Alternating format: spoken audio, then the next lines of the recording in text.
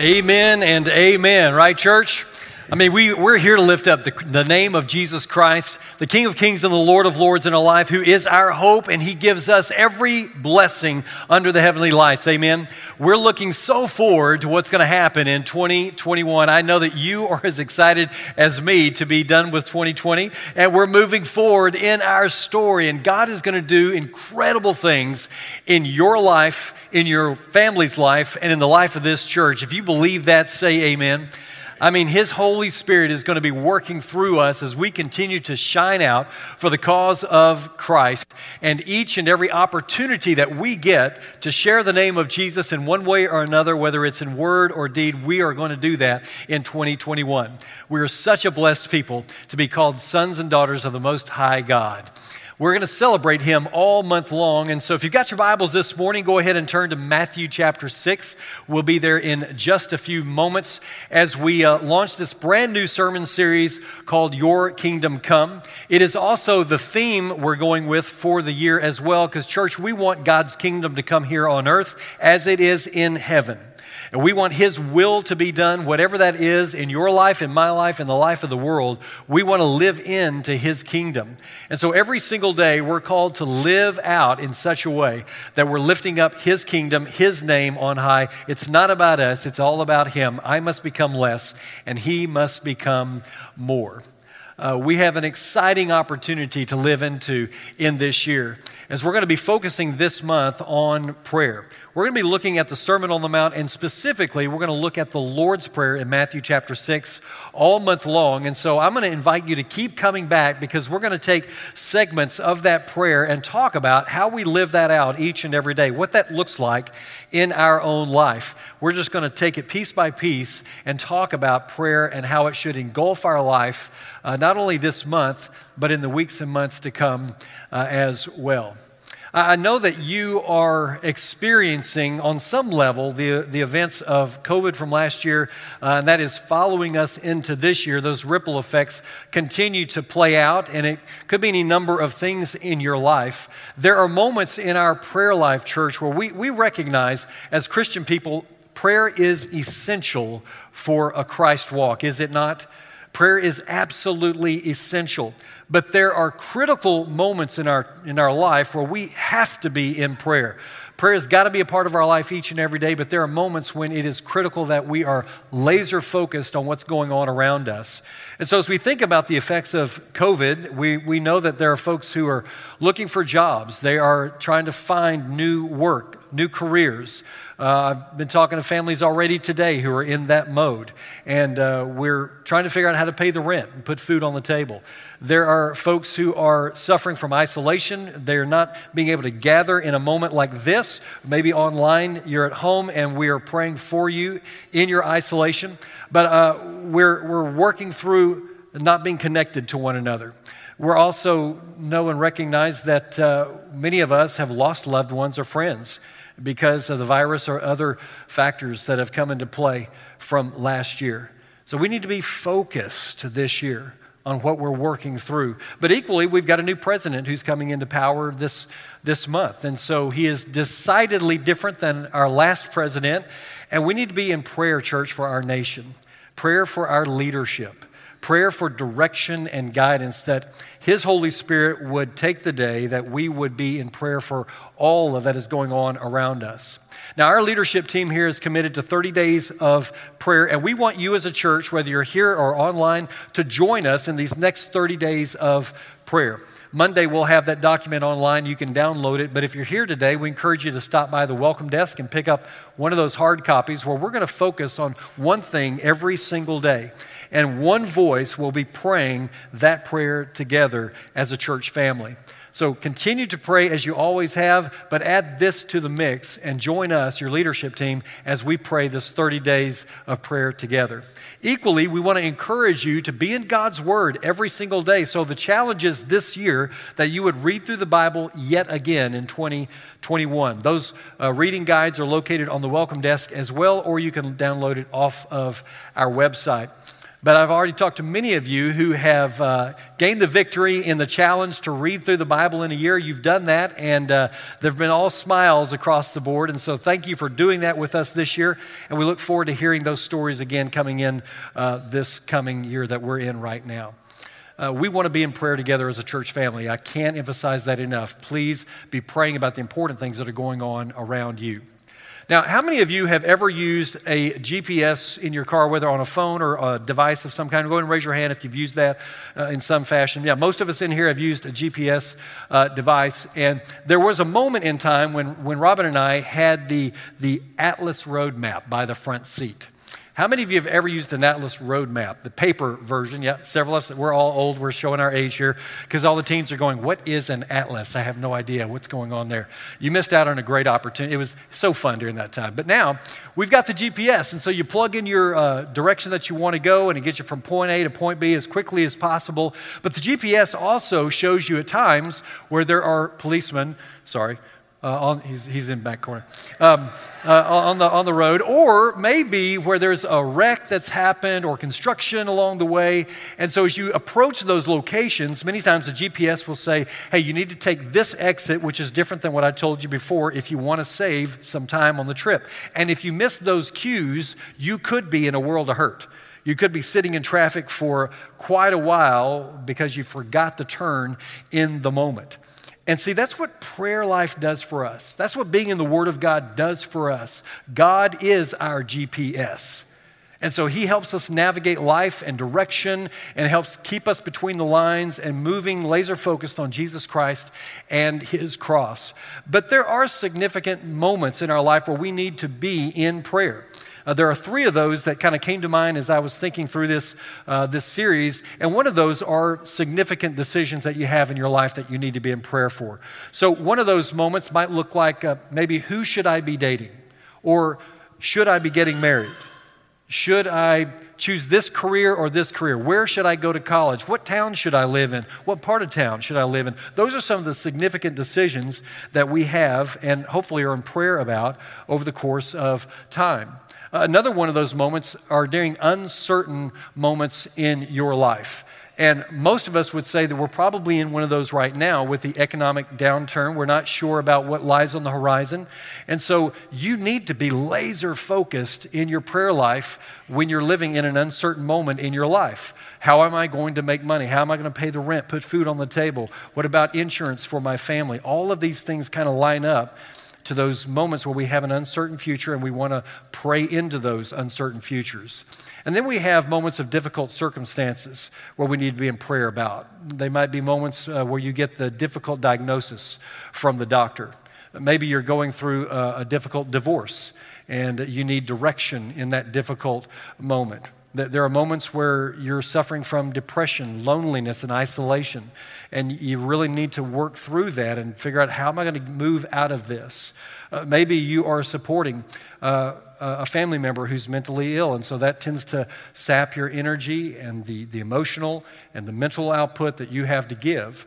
There are lots of different options that exist during this particular moment, difficult circumstances, but you and I are called to have this prayer life, especially when we believe in a risen Savior, that we have a loving Father who wants to play into our life and help us along life's journey. And there are moments where you have these important decision-making moments, and while you're in the moment, you may not realize just exactly how important the decision is that you're about to make. You make a decision, and then you move on down the line, and then, of course, hindsight is 20/20. You look behind you and you recognize how important those decisions were that you were making. And if you had known how important those decisions were, you might have invited more voices into the decision-making process. You might have been a little more strategic in how you worked out the finances or the move or the relationships that you had in your life. I mean, if 2020 shows us anything, decisions that are made in the moment can have devastating, sometimes, ripple effects to us and our life on down the line.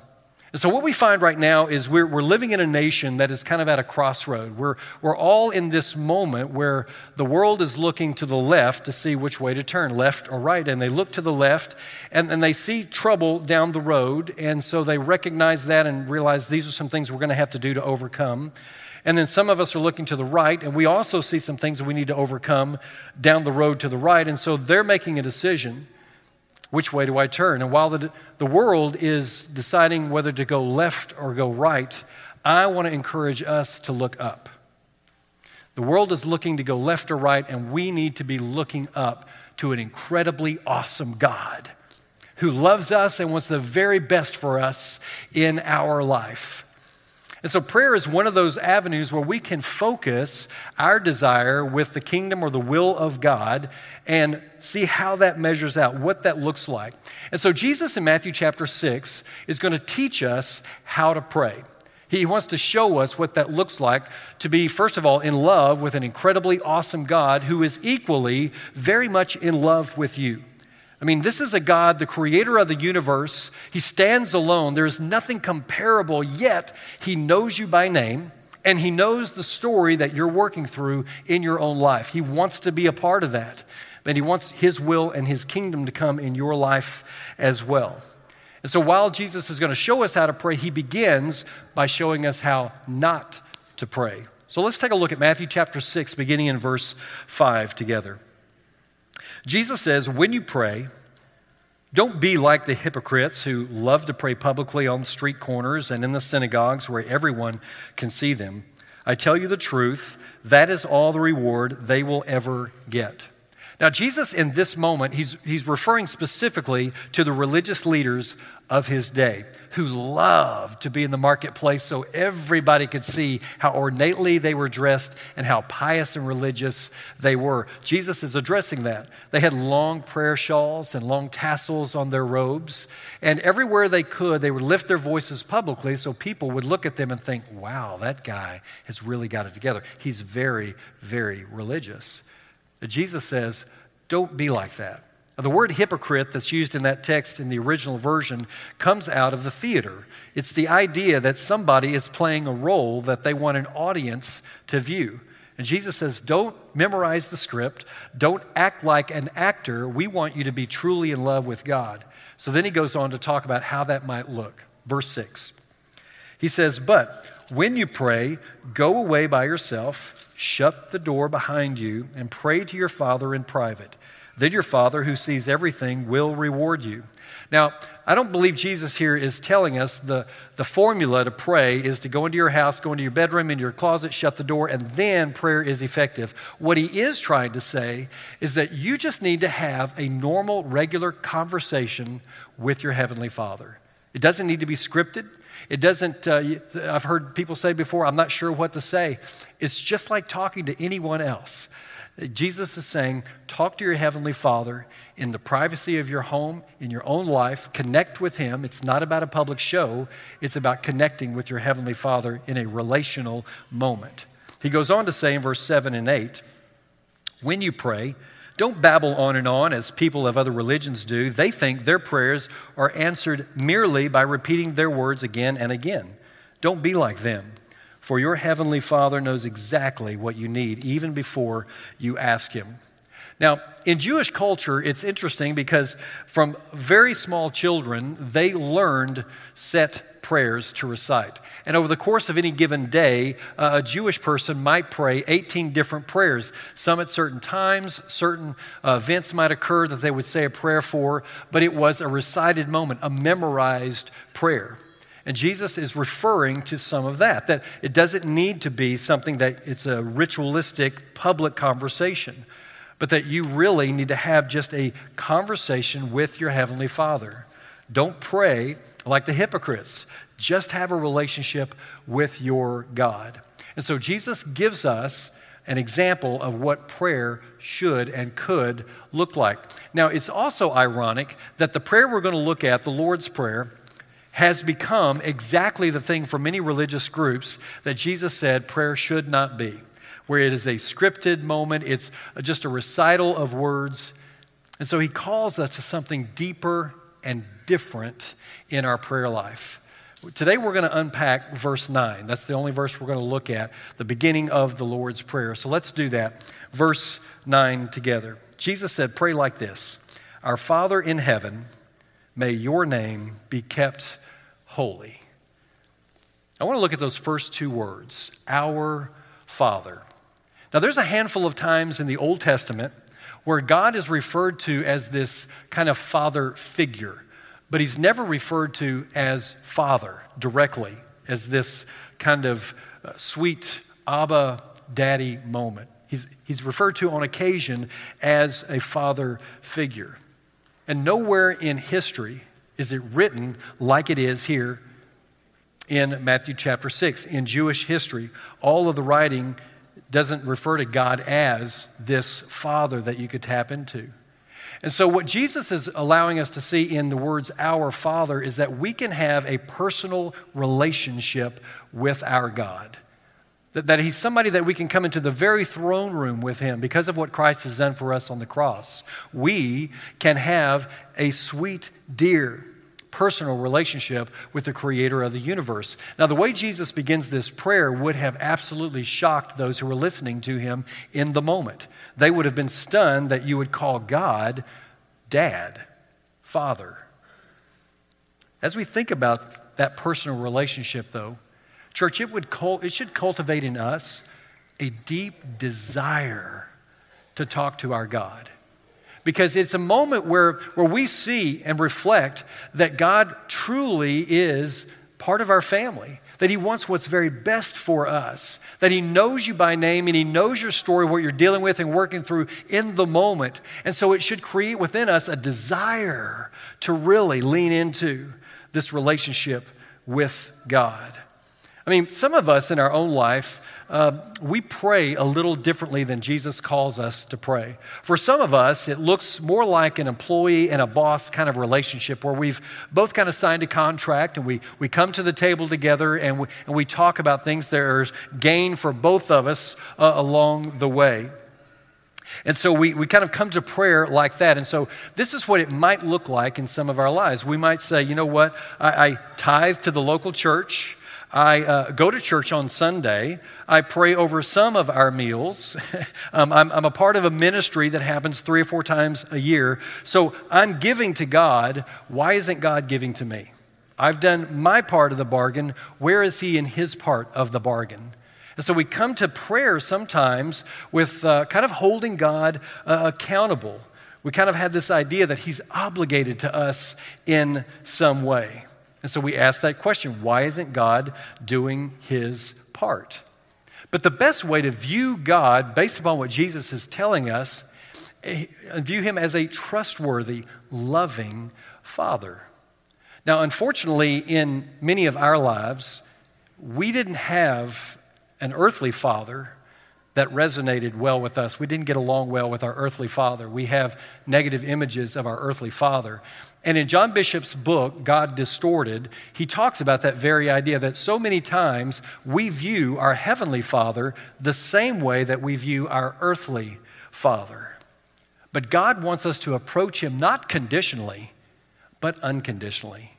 We're called, Jesus tells us, to approach him as a father and a child, that we are God's sons and daughters, that he truly wants what's best for you, that he leans into your story and he sees every nuance, that he wants you to call him by name, Father, that he wants to interact with you wherever you find yourself. You know, it's interesting that there's a writer by the name of Richard Foster who many of us who are in ministry lean on for spiritual reassurance and encouragement. And Richard talks about prayer like this. He says, prayer is about a love relationship, an enduring, continuing, growing love relationship with the great God of the universe. And overwhelming love invites a response. Loving is the syntax of prayer. To be effective prayers, we need to be effective lovers. In The Rime of the Ancient Mariner, Samuel Coleridge declares, he prayeth well that loveth well. Real prayer comes not from gritting our teeth, but from falling in love. And church, you have a God who loves you more than life itself. We are such a blessed people to be loved by the creator of the universe this deeply. And so he calls us into that relationship too. I love you. Take my hand. I want to journey with you. I want to walk with you. And like a father, our Father reminds us that one of those things that we're reminded of is the immediate access of God himself. That anytime, any place, anywhere, for any reason, we can interact with God in prayer. It doesn't have to be on Sunday morning only or during the meal time or just when you have trouble in your life, but anytime we have access to our Heavenly Father. I mean, how do you address someone in your life that you're very close to? You know, title, what you call somebody, really tells you the level of intimacy that you have with that person. And my guess is that many of you have postgraduate degrees. You could be called doctor. There are titles on the door of your office that you could be and probably are called by. There are lots of different titles that we can use along the way, but the level and the name you use declares the level of intimacy you have with that person. I'll give you an example. We've got a shepherding couple here at Cross Point, John and Sharon Scroggins, very dear family of ours, but we got to know them in 1996 in Ponca City, Oklahoma. And it was a great opportunity. John has his doctorate from OU. Forgive him, Lord. He's got a doctorate from OU. Sharon also has a postgraduate degree, and they're also shepherds here at our congregation. There's lots of different names that they could go by, but because we got to know them early on in our boy's life, they kind of became surrogate grandparents for Tanner and Garrett. And so our boys call them Papa John and Mama Sharon. Not the pizza guy, but Papa John, Mama Sharon. But it indicates the level of intimacy and relationship that we have one with another.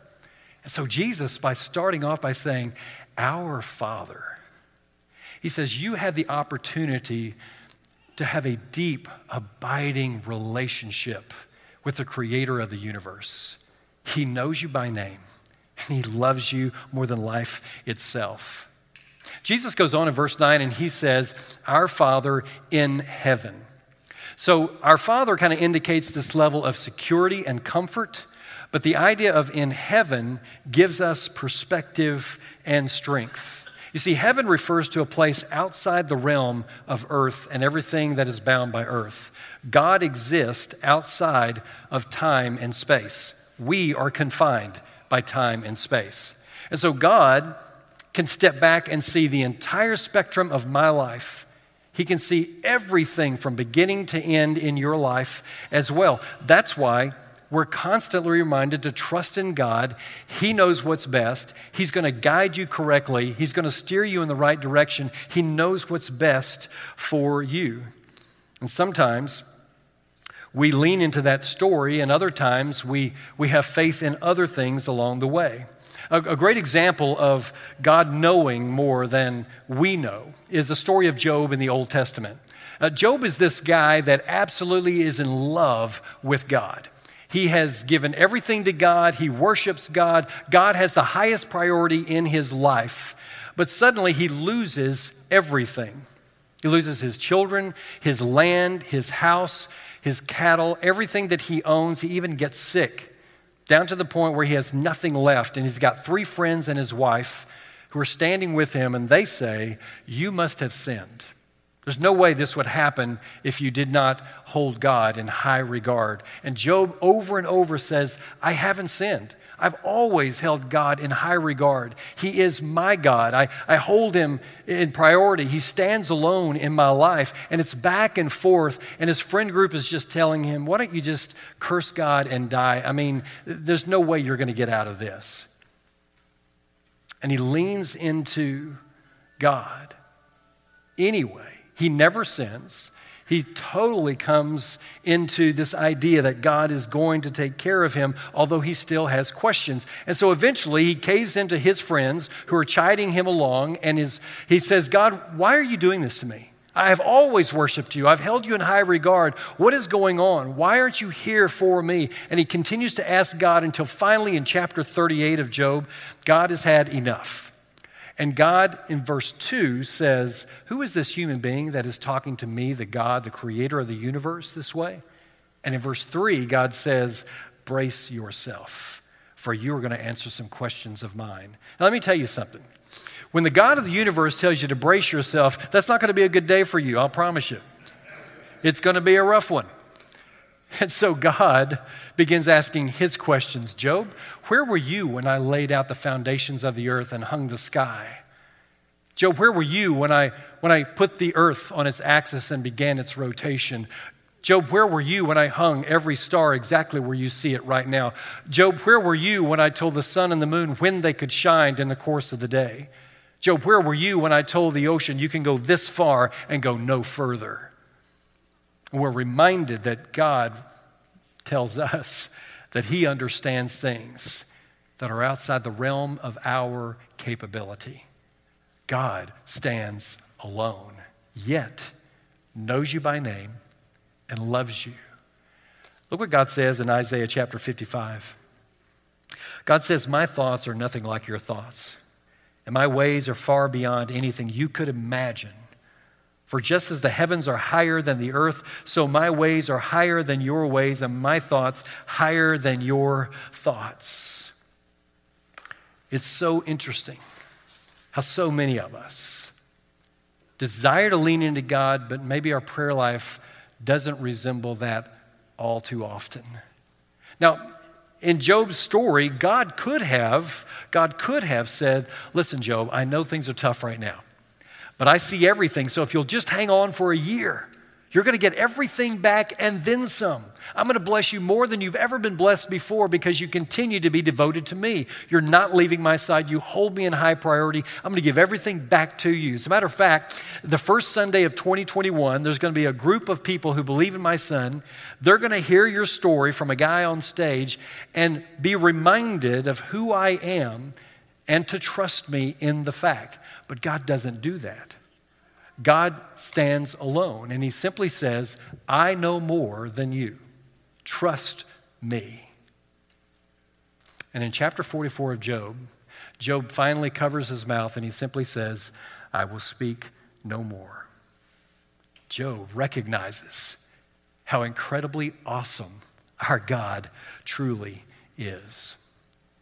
So much that Jesus adds in verse 9, he says, may your name be kept holy. May your name be kept holy. One version says, hallowed be your name. Now, I want to know, this past week, how many of you have said the word hallowed in common conversation? Yeah, probably not many of us. It's not a part of our language. We don't talk like that. Hallowed be your name. But it's the idea of God being holy. And holy means set apart. It means separate. It means to make sacred. It's the penultimate of whatever it is that's going on that you want to set apart and make and revere as holy. God is saying, I have no equal. And when you set him apart, you make him holy. And our hope is in his greatness and in nothing else. He is God, the creator of all the universe. But sometimes in our prayer life, we reveal what we're really hoping to set apart as the Savior of us. And so sometimes in our prayer life, we pray for that special relationship, that romantic interest will blossom and come to fruition. We say, if she will only love me, then, man, everything will be just right. Or we pray for financial success because we're banking on our life being firm and held right in money and stuff. Or maybe it's a political candidate. God, if you'll just let this person take office, I know they'll fix everything and everything will be right again. And those things that we set apart will never save us. Church, only God can save us. He is the ultimate Savior. And putting our hope in earthly things will never help us move forward in our life, but God will. And we pray to a holy God. You see, we put everything under him and in his will. And we know when we do that, then he will bless our lives and we'll get to move forward into his will, looking more like his son each and every day. You see, church, in our prayer life, too many times we pray about the mountains when we should be praying to the mountain mover. God is that mountain mover for each and every one of us. And no matter what is happening in our life, church, we're called to lean into the creator of the universe. And Jesus says, and you can call him Dad, because he wants that intimate relationship with you. He is our Father. And so as we launch this year together, may we lean into the power that only God can give me and you. May we not rely on anything else but the power of an incredibly awesome God. May we truly build relationship intimately with the creator of the universe and know that he has your best interests at heart. He truly wants what's best for you. And so together we submit to his will, his kingdom, his way, knowing that he is going to help us do whatever we need to achieve the things we're called to in this life. Now, there may be some here this morning who've never called on Jesus Christ, because it's in Jesus Christ, church, that we have access to the throne room. It's only in Jesus that we can come before the Father. And so this is the first Sunday of the year. What a great day for someone here to say yes to Jesus Christ, yes to his lordship and kingship, saying yes to him, being baptized into his name, come up out of that water with your sins washed away, involved with the Holy Spirit, indwelled with the Holy Spirit, living out the rest of this year for God's glory. Great day to do that. Or maybe today you've already done that. You already made king of your life, Jesus Christ. And so you just need some prayer for encouragement. And our shepherding couples will be through this door and this door. And if that's you today, you just need a prayer of encouragement and a reminder that you are one with Christ. Go through one of those doors and let them pray for you and over you. It's such an important moment for us, church, to recognize that God is the King of the universe, that his Son can and will bless you throughout this year and the years to come. But it's only when we grab his hand that is going to happen. So let's pray together, and then we'll lift his name up in praise after our prayer. Let's pray. Father, we come to you this morning so grateful for what you've done for us. You are an incredible God. And God, we give our life to you. We know that your will for us, your kingdom, is one where the world gets along, where we understand inclusion and love, grace and mercy. And we pray, God, that our lives would reflect that each and every day. But ultimately, God, we know that you are the one that we have hope in. You are the one we have faith in. You are the only one who can provide what we need in our life. So God, we worship you and adore you. May our life be a reflection of that. And it's in your Son, Jesus Christ, we offer this prayer. Amen. Let's stand together and praise his name.